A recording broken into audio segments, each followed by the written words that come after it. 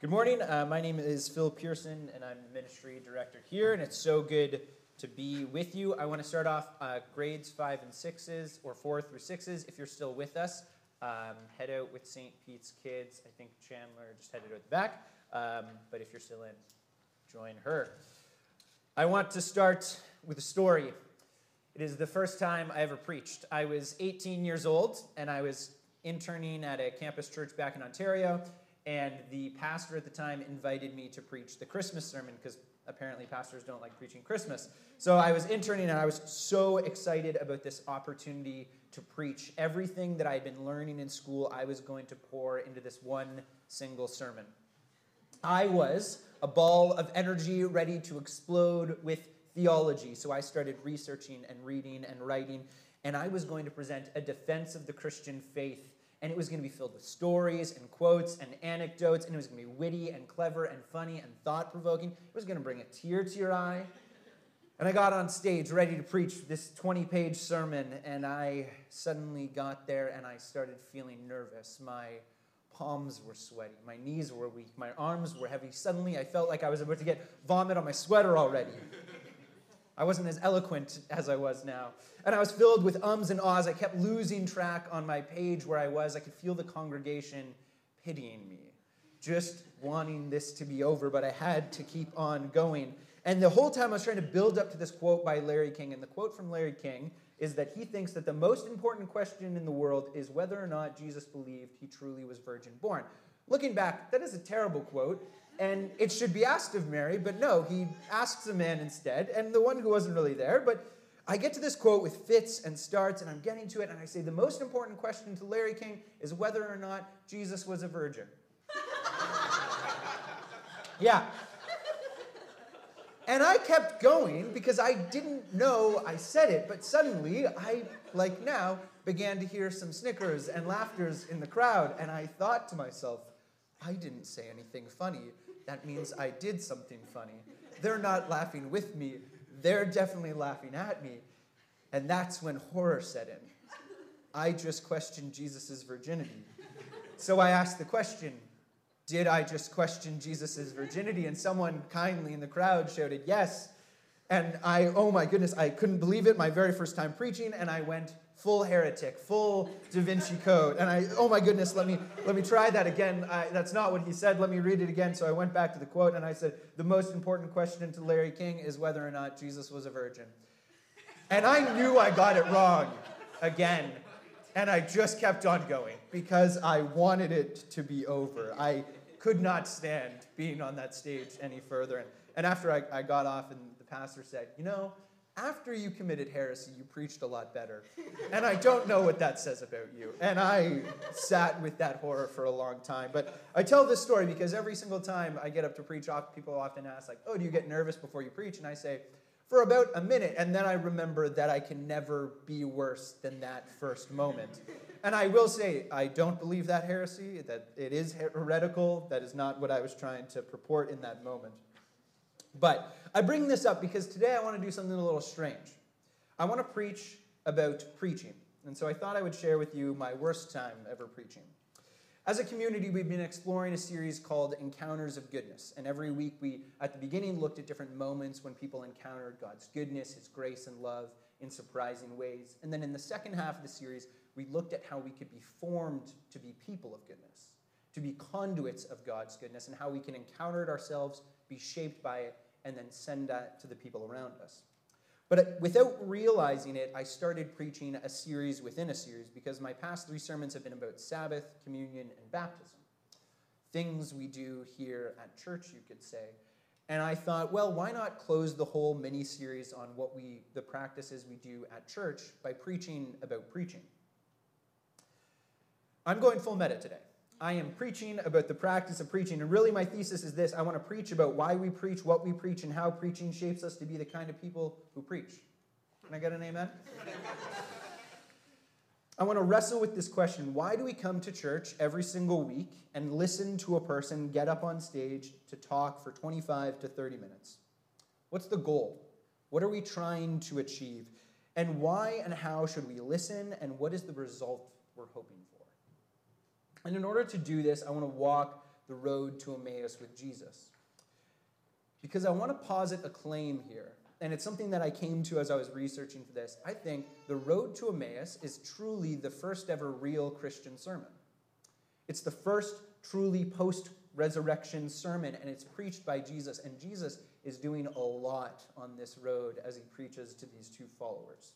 So I'm going to read it one more time. If you grabbed a gray Bible from the back, it's page 756. The translation will be slightly different because we moved to NIV. But please follow along with me, Luke 24:13. I'm going to read halfway and then pick up the second half. Now, that same day, two of them were going to a village called Emmaus, about 7 miles from Jerusalem. They were talking with each other about everything that had happened. And as they talked and discussed these things with each other, Jesus himself came up and walked along with them. But they were kept from recognizing him. And he asked them, "What are you discussing together as you walk?" They stood still, their faces downcast. One of them, named Cleopas, asked, "Are you only a visitor to Jerusalem, or do you not know the things that have happened here in these days?" "What things?" "About Jesus of Nazareth."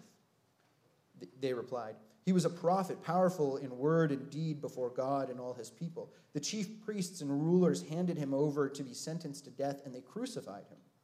But we had hoped that he was the one who was going to redeem Israel. And what is more, it is the third day since all this took place. In addition, some women amazed us. They went to the tomb early this morning, but didn't find his body. They came and told us that they had seen a vision of angels who said that he was alive. Then some of our companions went to the tomb and found it just as the woman said, but they did not see him." He said to them, "How foolish you are, and how slow your hearts are to believe all the prophets have spoken. Did not the Christ have to suffer these things and then enter into his glory?" And beginning with Moses and all the prophets, he explained to them what was said in all scriptures concerning himself. So, two followers of Jesus are leaving Jerusalem in defeat. They thought he was going to do something great. They thought he was bringing about a new kingdom. They thought he was going to overtake the Roman Empire. But they were wrong. And instead, their Messiah hung on a cross. And then some women come to them and say, "He's alive." And they go and check for themselves, and they don't see anything. And so they're walking away from Jerusalem, tails between their legs, in defeat towards Emmaus, walking from their home. And the commentaries that I read, they spoke of Emmaus as basically a town of no particular significance.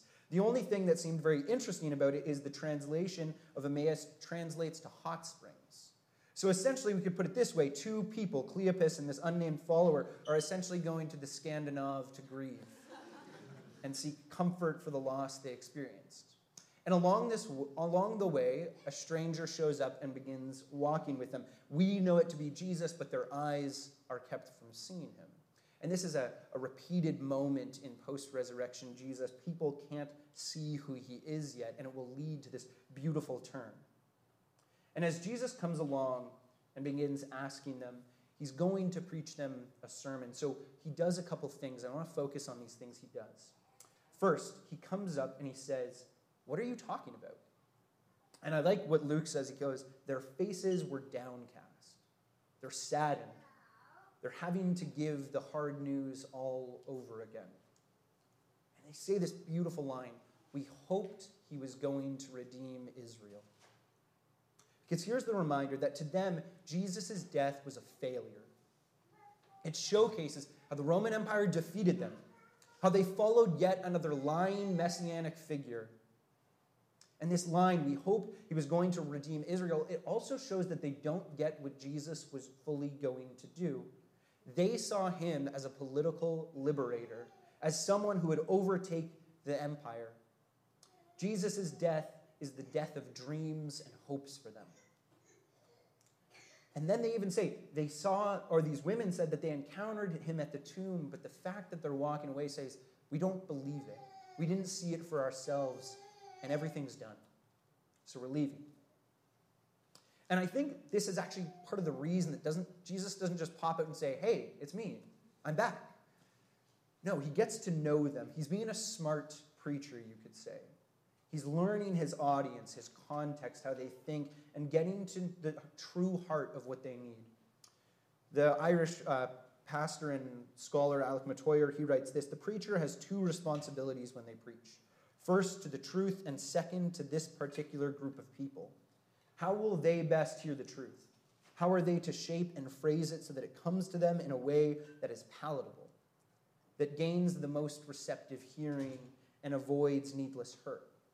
This is what we see Jesus doing, probing, asking questions, getting to know them along the way. And then Jesus' response is wonderful. It's classic Jesus. He goes, "How foolish are you? How slow to believe all the prophets have spoken." I'm never bold enough to do that, and I probably never will. But did not the Messiah have to suffer these things and enter his glory? And Jesus just says this so matter-of-factly. And the disciples clearly don't notice that this is the case. This is why they're leaving. Clearly, this wasn't the plan. They don't get what Jesus was trying to do. But so Jesus says, let me walk you through it.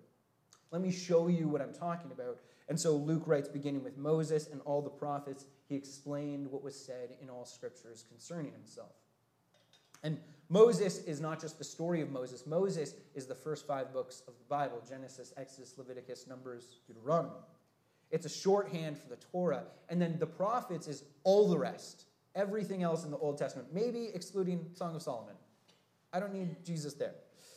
And Jesus is saying something truly radical. He's saying that the whole Old Testament points to him.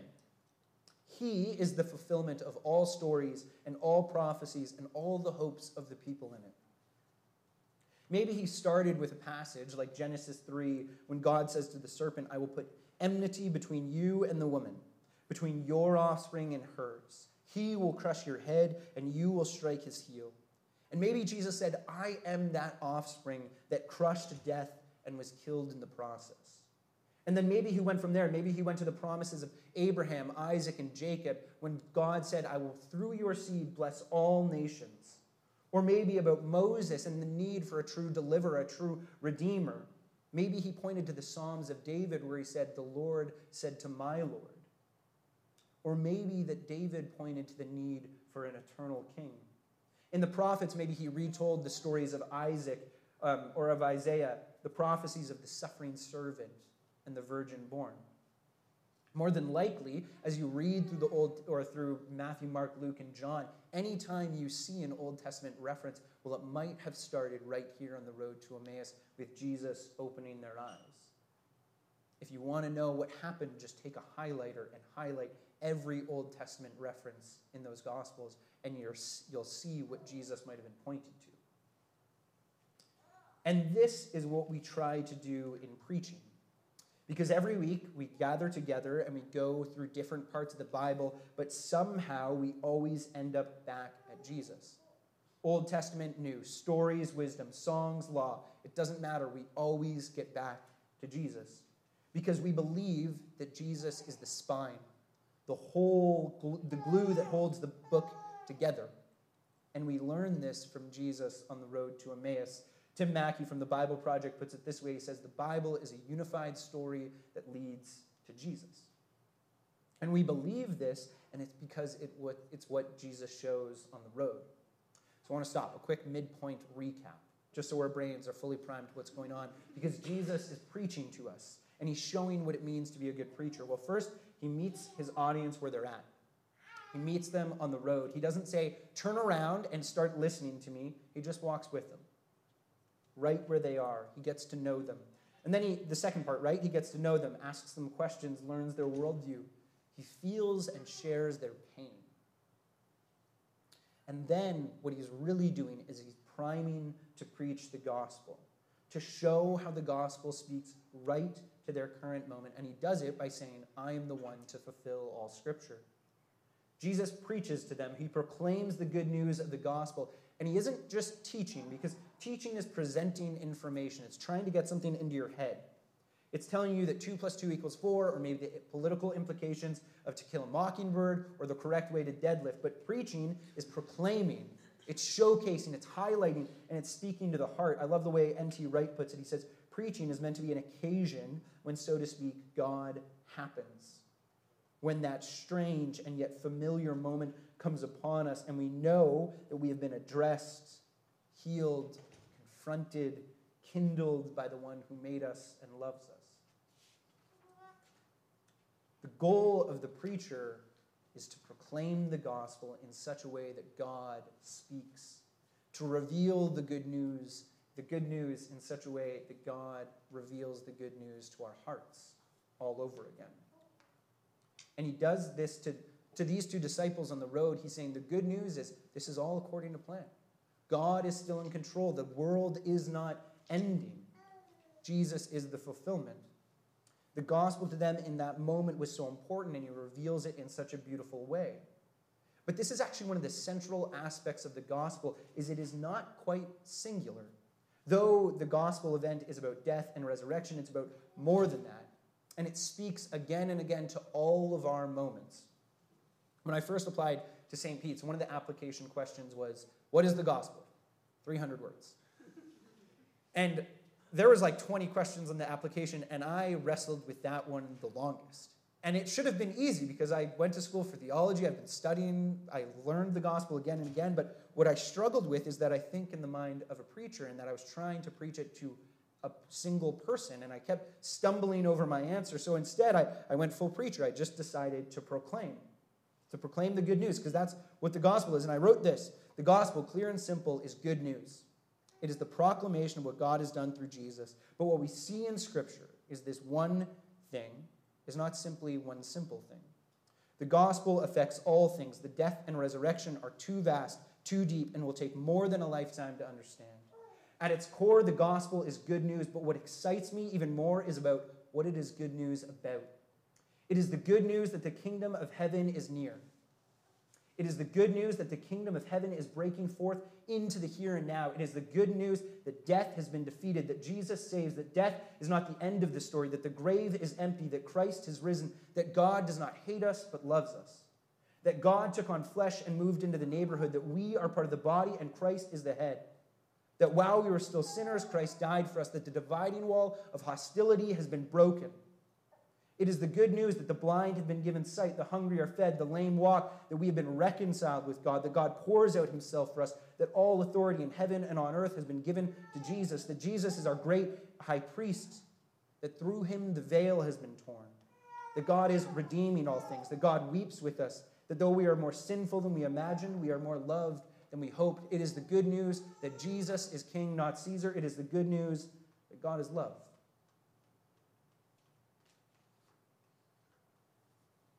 And to me, those are just parts of what the gospel is. The list just becomes longer the more and more you look at it. And the goal of the preacher is to ask this: what part of the gospel does my audience need to hear? If you're trapped in a cycle of habitual sin, maybe you need to hear that the gospel is about liberation and forgiveness. If you're poor, maybe you need to hear that the gospel is good news for the poor because they will be made rich. If you're rich, maybe you need to hear that through the gospel, you will bless all those around you. If your political party lost, maybe you need to hear that God is king. If you're lonely and you feel isolated, maybe the part of the gospel you need to hear is God is with you. He will not abandon you. This one's for me. If the future seems bleak, if global warming seems like it's dooming us all, if the markets are collapsing, the world seems to be falling apart, well, maybe you need to remember that God loves and is redeeming this world and is not leaving it, especially in ways we can't see. See, the gospel, all of this is to say that, of course, it's about Jesus dying and rising again, but we believe, we're convinced that that has implications for everything. And this is why we can't just preach one sermon or listen to one single sermon and be done. Could you imagine that? You just listen to one sermon and that's all. You don't have to go to church ever again. You learn the gospel. And then you can just live and be great from there. But no, we come back week after week after week, and we keep on finding something new, or maybe just rehearing what we needed to hear. The majority of the New Testament, all of Paul and John and Peter's letters, are essentially sermons to local audiences showcasing the gospel again and again in different ways. How it meets them, how it speaks to them with different language and imagery. And they learned it here on the road to Emmaus from Jesus, opening the scripture and pointing to himself. Every week, someone gets up and preaches. And it might not always be good. It might not be clever. The preacher, very well, might not communicate in the style you like. They might trip over themselves with ums or ahs. They might not know what to do with their hands. They might have misquoted something or done something that was frustrating. And we should listen with questioning ears, ready to defend and challenge when needed. But we should also ask, how is God trying to speak to me? What is God trying to reveal to me? What is the good news that I need to hear? Or what have I heard and forgotten? When we listen to a person preaching, we should always be asking the question, what is the good news for me? Let's jump back into the text really quick, verses 28 to 33. As they approached the village to which they were going, Jesus acted as if he was going to go further. But they urged him strongly, "Stay with us, for it is nearly evening. The day is almost over." So he went in to stay with them. When he was at the table, he took bread, gave thanks, broke it and gave it to them, saying, broke it and gave it to them. Then their eyes were opened, and they recognized him, and he disappeared from their sight. They asked each other, "Were our hearts not burning within us while we talked on the road and opened scriptures to us?" They got up and returned at once to Jerusalem. Then they found the 11 with them and assembled together and saying, "It is true, the Lord has risen and has appeared to Simon." Then the two told them what had happened on the way and how Jesus was recognized when they broke the bread. Jesus preaches a sermon to these two disciples. And then he's about to leave and they invite him, no, don't leave. Come and dine with us. And this is the moment of true revelation, this beautiful picture. Jesus eats a meal with them, and he takes, breaks, blesses, and gives. And if you've been reading the book of Luke, you'll have seen those four words, take, break, bless, and give, over and over again. They're there at the Last Supper. They're there at the feeding of the 5,000. They're there all through tables and dining rooms of the Gospels. And Luke is doing something beautiful because he says, then their eyes were opened. And that line, their eyes were opened, is calling all the way back to Genesis, to Adam and Eve when they took from the tree of knowledge of good and evil and they took it for themselves and they ate it. And then it says their eyes were opened. But Luke is rewriting the story. He's saying no longer are these people taking what they shouldn't. They're being given and receiving, and through that, their eyes are open to see who Jesus truly is, or who God truly is. Preaching and communion open their eyes so they can encounter God for themselves. One writer had said, when we listen to a sermon, we are to put our eyes in our ears, because through hearing, we will be given new sight.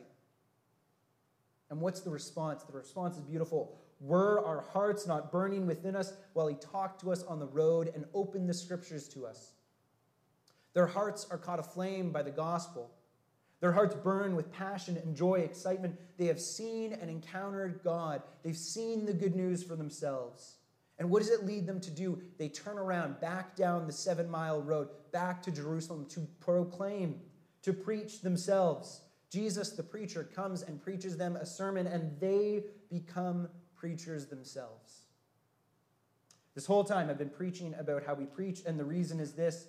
The goal of preaching is to reveal the gospel in such a way that it sparks joy and passion and excitement, and it creates a desire that eyes would open, that our hearts would be a little flame, all so that we can go and preach ourselves.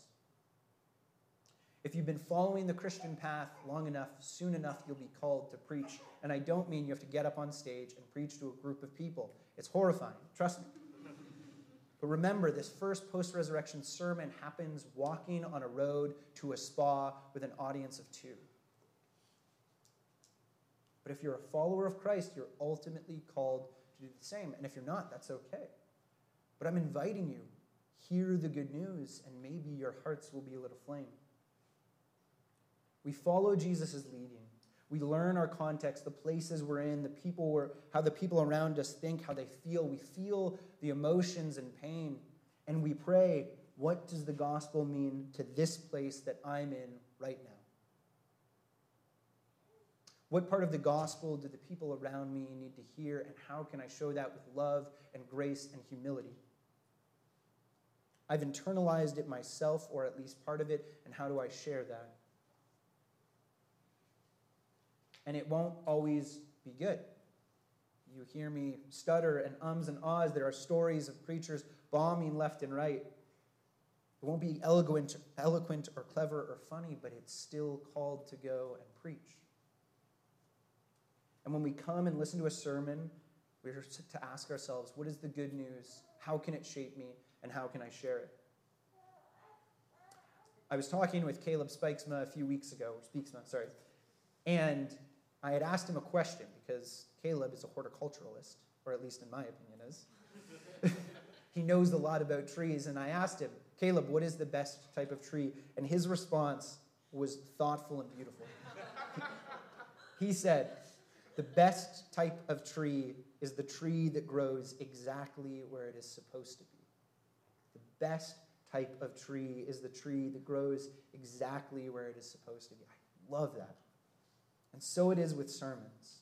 Like a good tree, a good sermon is spoken right where it needs to be, right to the people and places that need to hear it. But for that to happen, it takes you and me and everyone else that's following Jesus to go and plant seeds of sermons ourselves. And sooner or later, if that's the case, we may find ourselves in a forest of trees called the gospel. We may find ourselves in a forest called the kingdom of heaven. But it takes planting seeds. Every Sunday, an invitation hangs out for us. Will you encounter the good news through hearing? And second, will you let your heart be caught aflame? Will you let your heart burn? And if you do, will you go and preach? The Lord has risen. Death has been defeated. God is with you and loves you. We have a source of hope in a world of darkness. And to me, that sounds like good news that I want to preach. Let me pray.